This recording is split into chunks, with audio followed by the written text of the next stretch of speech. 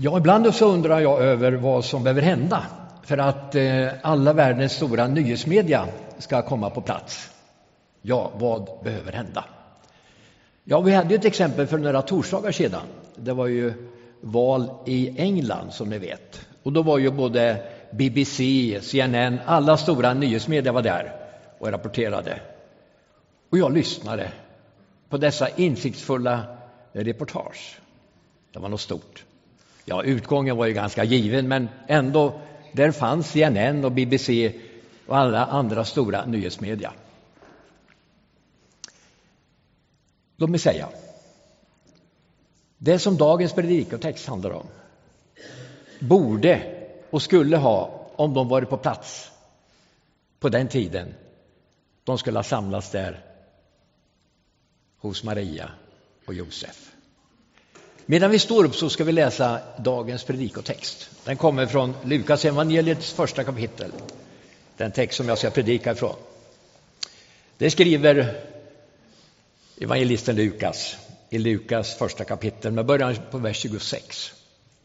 I den 6:e månaden blev ängeln Gabriel sänd från Gud till en ung flicka i staden Nasaret i Galileen.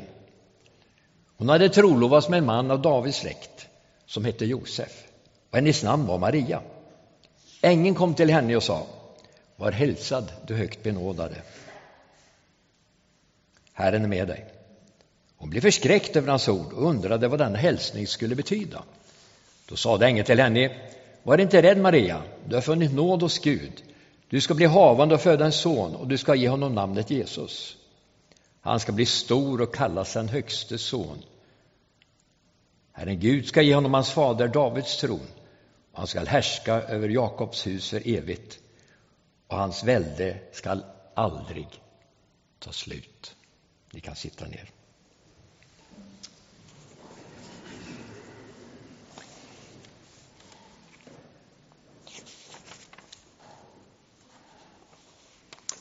När vi läser den här texten så ser vi ganska snart att ordvalet och sättet att berätta känns väldigt ordinärt.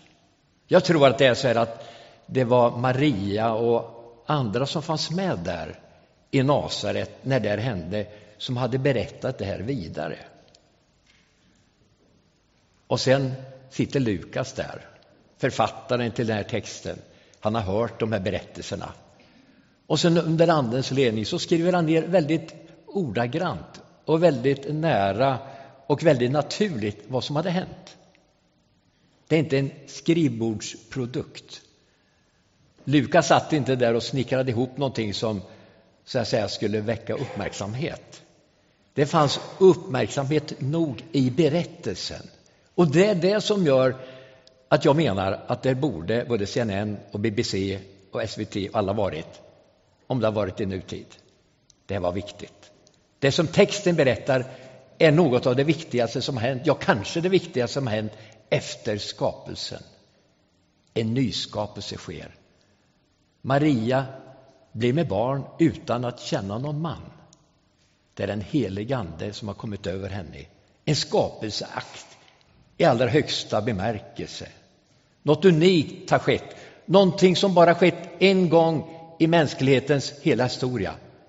En kvinna blir med barn utan att det finns någon jordisk far. Den helige ande har kommit över Maria och hon är gravid.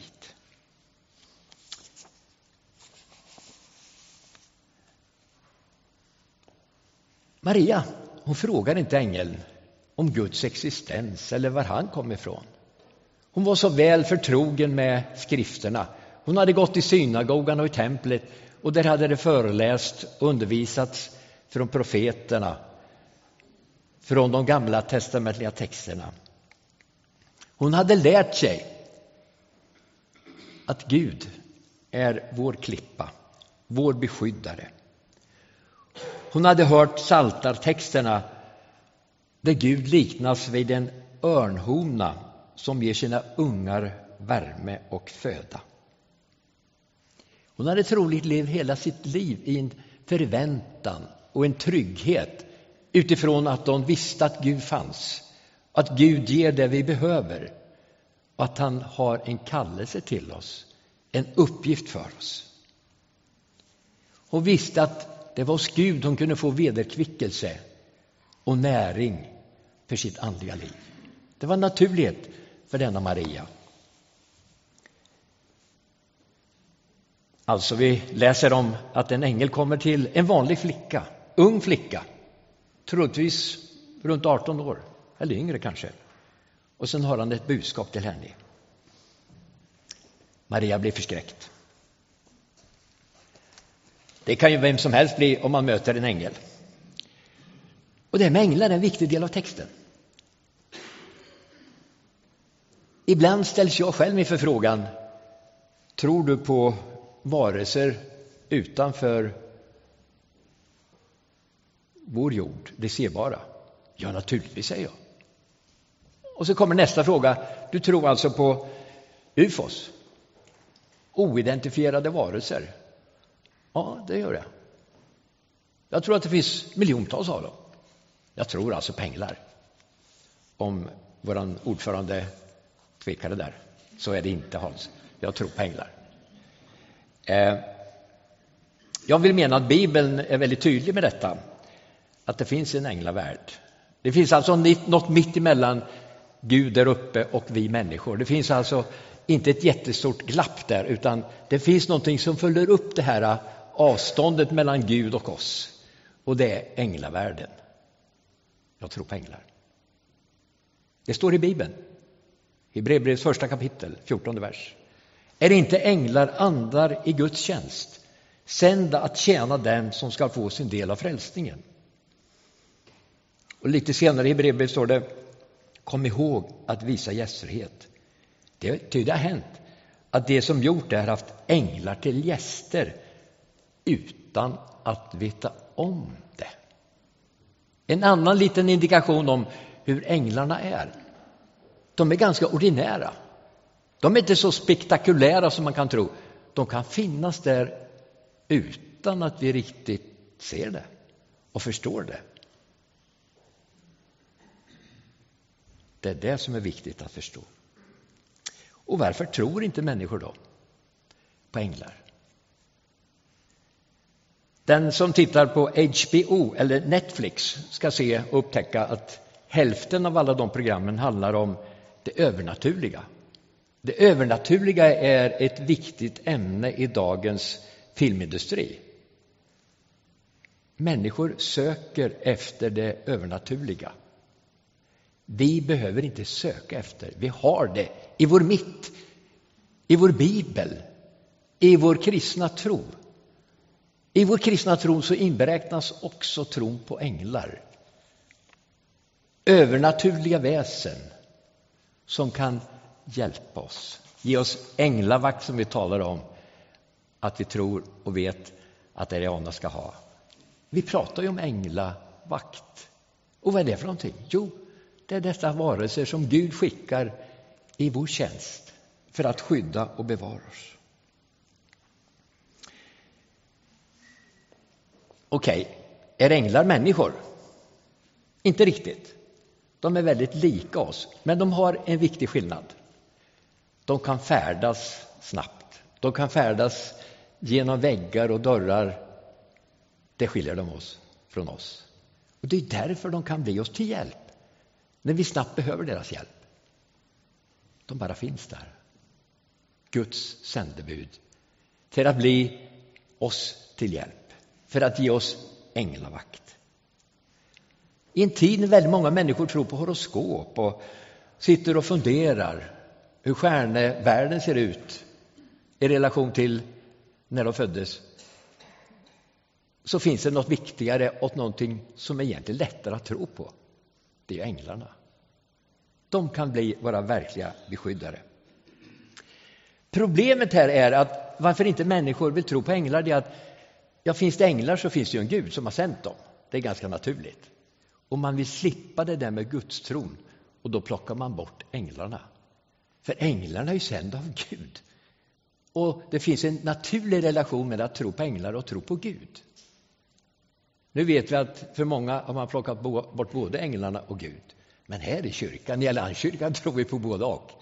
Vi tror på änglar och vi tror på änglavakt. Och vi tror att det är Gud som sänder dessa änglar till vårt beskydd. I vår text hälsar ängeln från Gud och säger: Herren är med dig. Herren är med dig.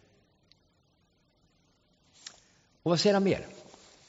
Herren är med dig. Och därför att han är med dig ska du inte vara rädd, Maria.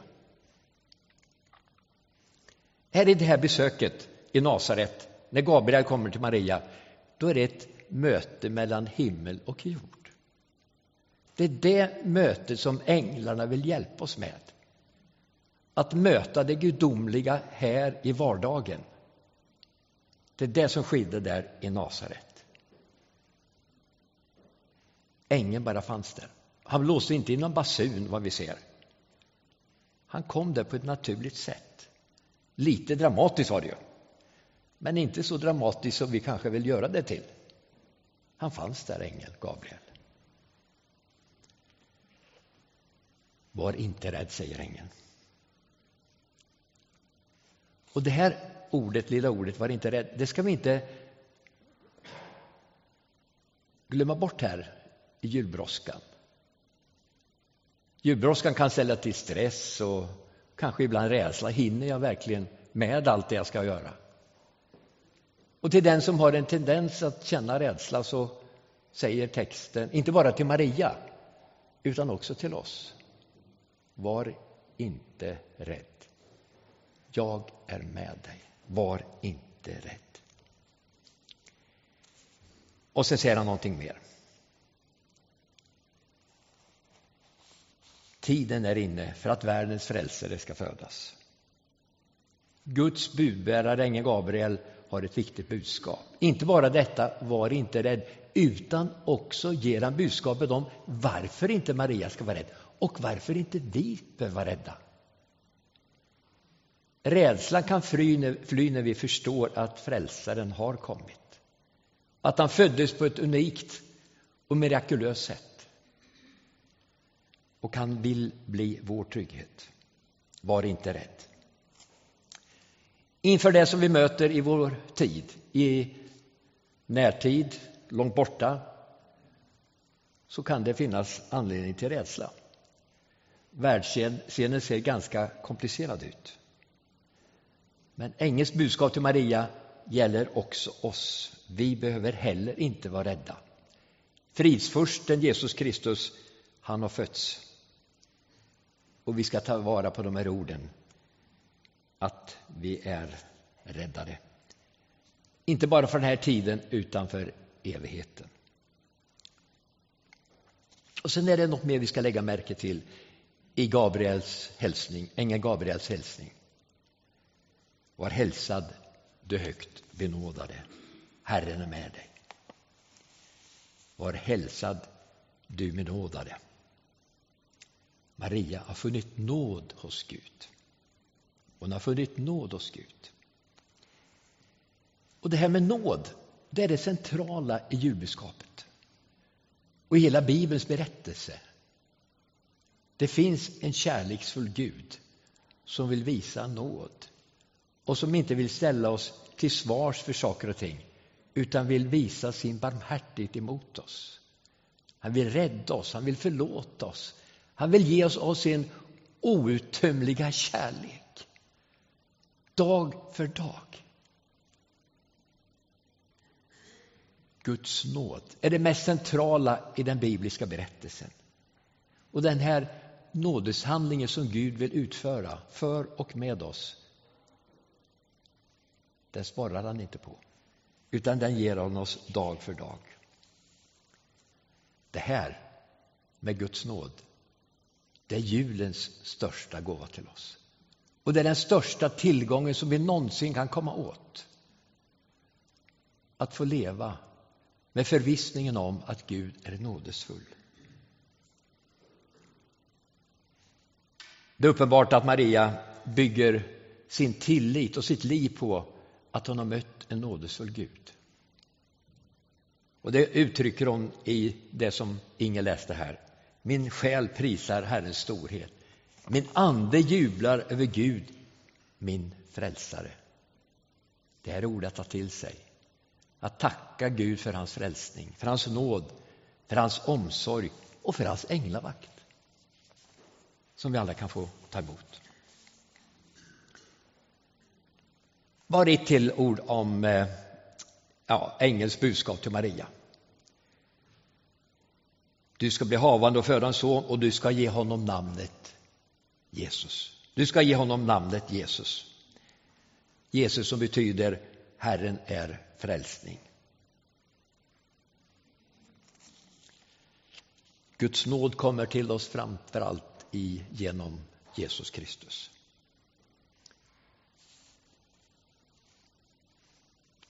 Och även om ingen ängel har bländat oss och förskräckt oss, så kan vi ta till oss de här orden om att Guds nåd gäller oss alla. Paulus skriver i Titusbrevet, 2 kapitel, Guds nåd har blivit synlig genom Jesus Kristus som en räddning för alla människor.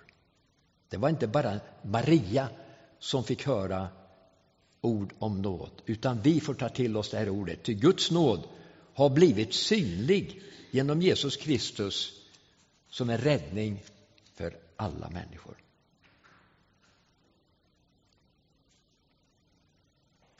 Var inte rädd. Guds nåd gäller också dig.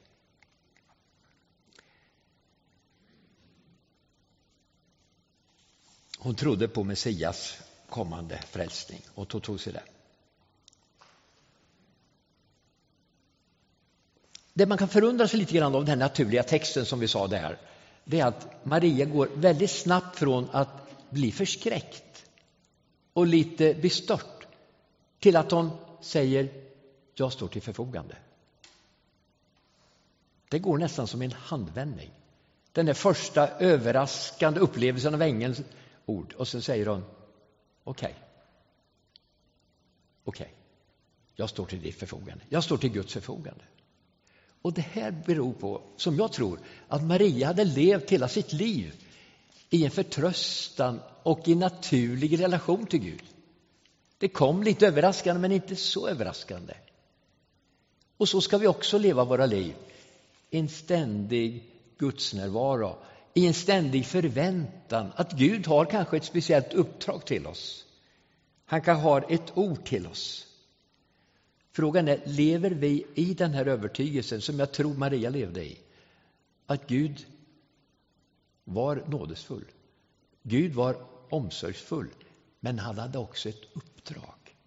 Han har ett uppdrag till oss alla. Och det ska vi vara vaksam över att förstå. Nu vet vi att i våra kyrkor, i Allianskyrkan och de flesta frikyrkor, har man lite skjutit Maria åt sidan. Det är mer vanligt om man går i katolsk kyrka. Jag var nyligen i katolsk kyrka och var där nog ett par timmar och hela tiden var Maria, Maria, Maria. Du vet, det finns en överbetoning som jag menar nästan på gränsen till en Maria-dyrkan. Så tänker ju inte vi riktigt här. Vi tänker mer att Jesus föddes av Maria. Maria blev Jesu moder. Alltså Jesus som människa. Han blir till i Marias livmoder. Men det var den heliga ande som såg till att det blev en befruktning. Maria är ingenting annat än moder till den jordiska Jesus. Hon är inte moder till gudasonen i sån bemärkelse. I katolska kyrkan talar man om gudaföderskan. Vi talar mer om att hon är moder till Jesusbarnet och den person som Jesus var på jorden. Men hon har inte någon möjlighet att bli gudaföderskan. Hon är den som har fött fram den Jesus som levde här på jorden. Den gudsgestalt som iklädde sig en mänsklig gestalt. Till honom är Maria moder.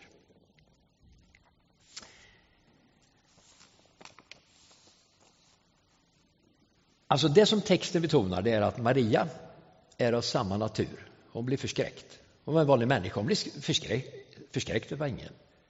Hon är alltså en vanlig människa som vi. Men hon fick en gudomlig kallelse. Och hon är ett exempel på lydnad. Och här borde vi liksom ta till oss. Maria är ett exempel på lydnad när Gud kallar oss till ett speciellt uppdrag. Hennes svar till ängeln blir: jag är Herrens tjänarinna. Må det ske med mig som du har sagt. Vi har snart årsmöte här. Visst är det så? Och då kommer det upp en massa frågor. Vill vi ställa upp och göra det här och det här och det här? Visst, det är vi beredda på. Och då måste vi sätta den frågan i relation till den här texten. Ställer vi oss till förfogande?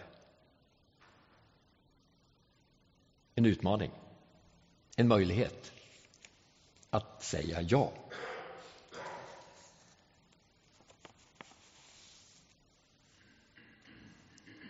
Är vi villiga att som Maria säga ja till kallelsen? Att ge ett jakande svar. Det kostar på. Också för Maria. När hon säger ja till den här kallelsen så utsätts hon för en massa hot. Hon blir gravid utan att ha en man. Skulle Josef lämna henne på grund av det här? Vad skulle grannar säga? Hon är gravid utan att ha en man.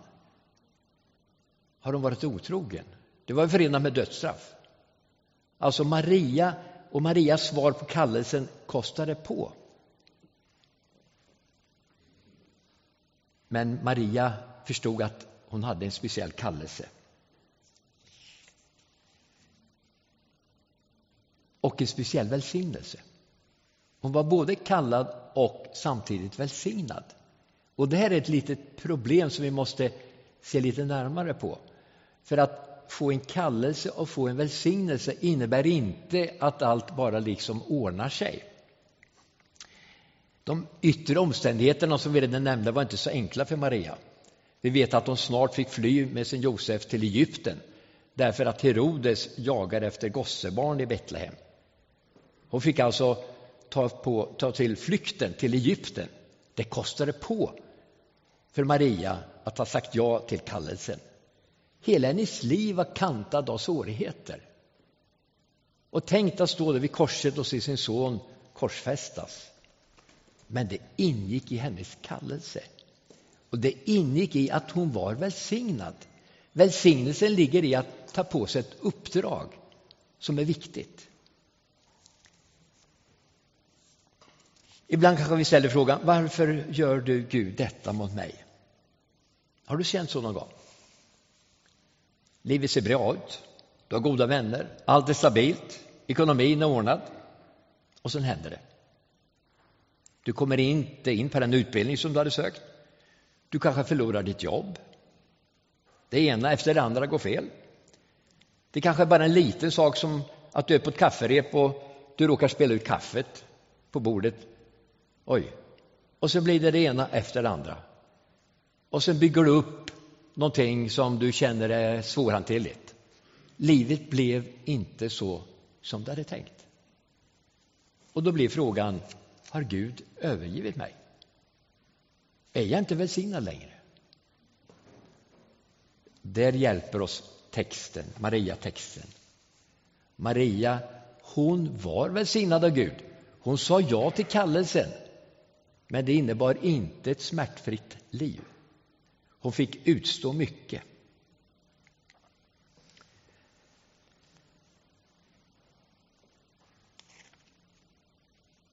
Maria, hon sa ja till kallelsen. Hon gick och stad i all ödmjukhet. Vi vet att genom kyrkans historia och även i de bibliska berättelserna så är det många män som har blivit högmodiga på grund av sin kallelse och sin uppgift. Så inte med Maria. Ingen har gjort mer för Guds rikets framväxt än Maria. Hon ställde sig till förfogande att bli moder till vår frälsare Jesus Kristus. Men det kostade på. Också när vi säger ja till en kallelse så kostar det på. Du som har sagt ja till en uppgift i församlingen, i styrelsen eller någonting annat, det kostar på. Att vara med i en städgrupp, visst. Det är inte roligt alla gånger, eller? Får jag se? Eller? Så är det inte? Nej. Ibland, men varför tog jag på mig det här? Varför tog jag på mig det här? Så kan vi alla känna. Men det behöver ju inte innebära att vi är ur Guds vilja eller Guds plan. Det behöver inte innebära att vi inte är välsignade av Gud, utan vi ska söka vår välsignelse i att vi säger ja till Guds kallelse. Att vi går in i Guds riket och tar på oss de uppgifter som krävs för att människor ska komma till tro och för att Guds riket ska utbredas. Och då är det viktigt att det är en städad kyrka, att det finns en styrelse, att det finns människor som ställer upp och sjunger här på barnvälsignelser och så vidare. Tack, vänner. Uppdraget är inte alla gånger lätt. Ibland kanske vi känner, oj, varför tog jag på mig det här? Är det ett sätt att bli välsignad? Välsignelsen som utlovas har att göra med det eviga. Att gå in i Guds rikets tjänst och hjälpa människor till tro och växt i sin gemenskap med Jesus Kristus. Det har ett evigt värde. När ni sjunger en sång, och det ska bli mer av det, då gör ni det för Guds rikets skull och hjälper människor till en större tro. Alltså, ni är välsignade. Och känner er alla välsignade. Och sök välsignelsen i detta att ta på det uppdrag i Guds riket, att tjäna i Guds riket. Det kanske inte innebär att varken BBC eller CNN kommer och gör något reportage. Men det är inte det viktigaste i livet, att bli uppmärksammad. Det viktigaste är att man tar sin uppgift i Guds riket och ser till att det riket växer. Jesus kom för Guds rikes skull. Han kallar oss in i Guds riket i tjänst för honom. Amen.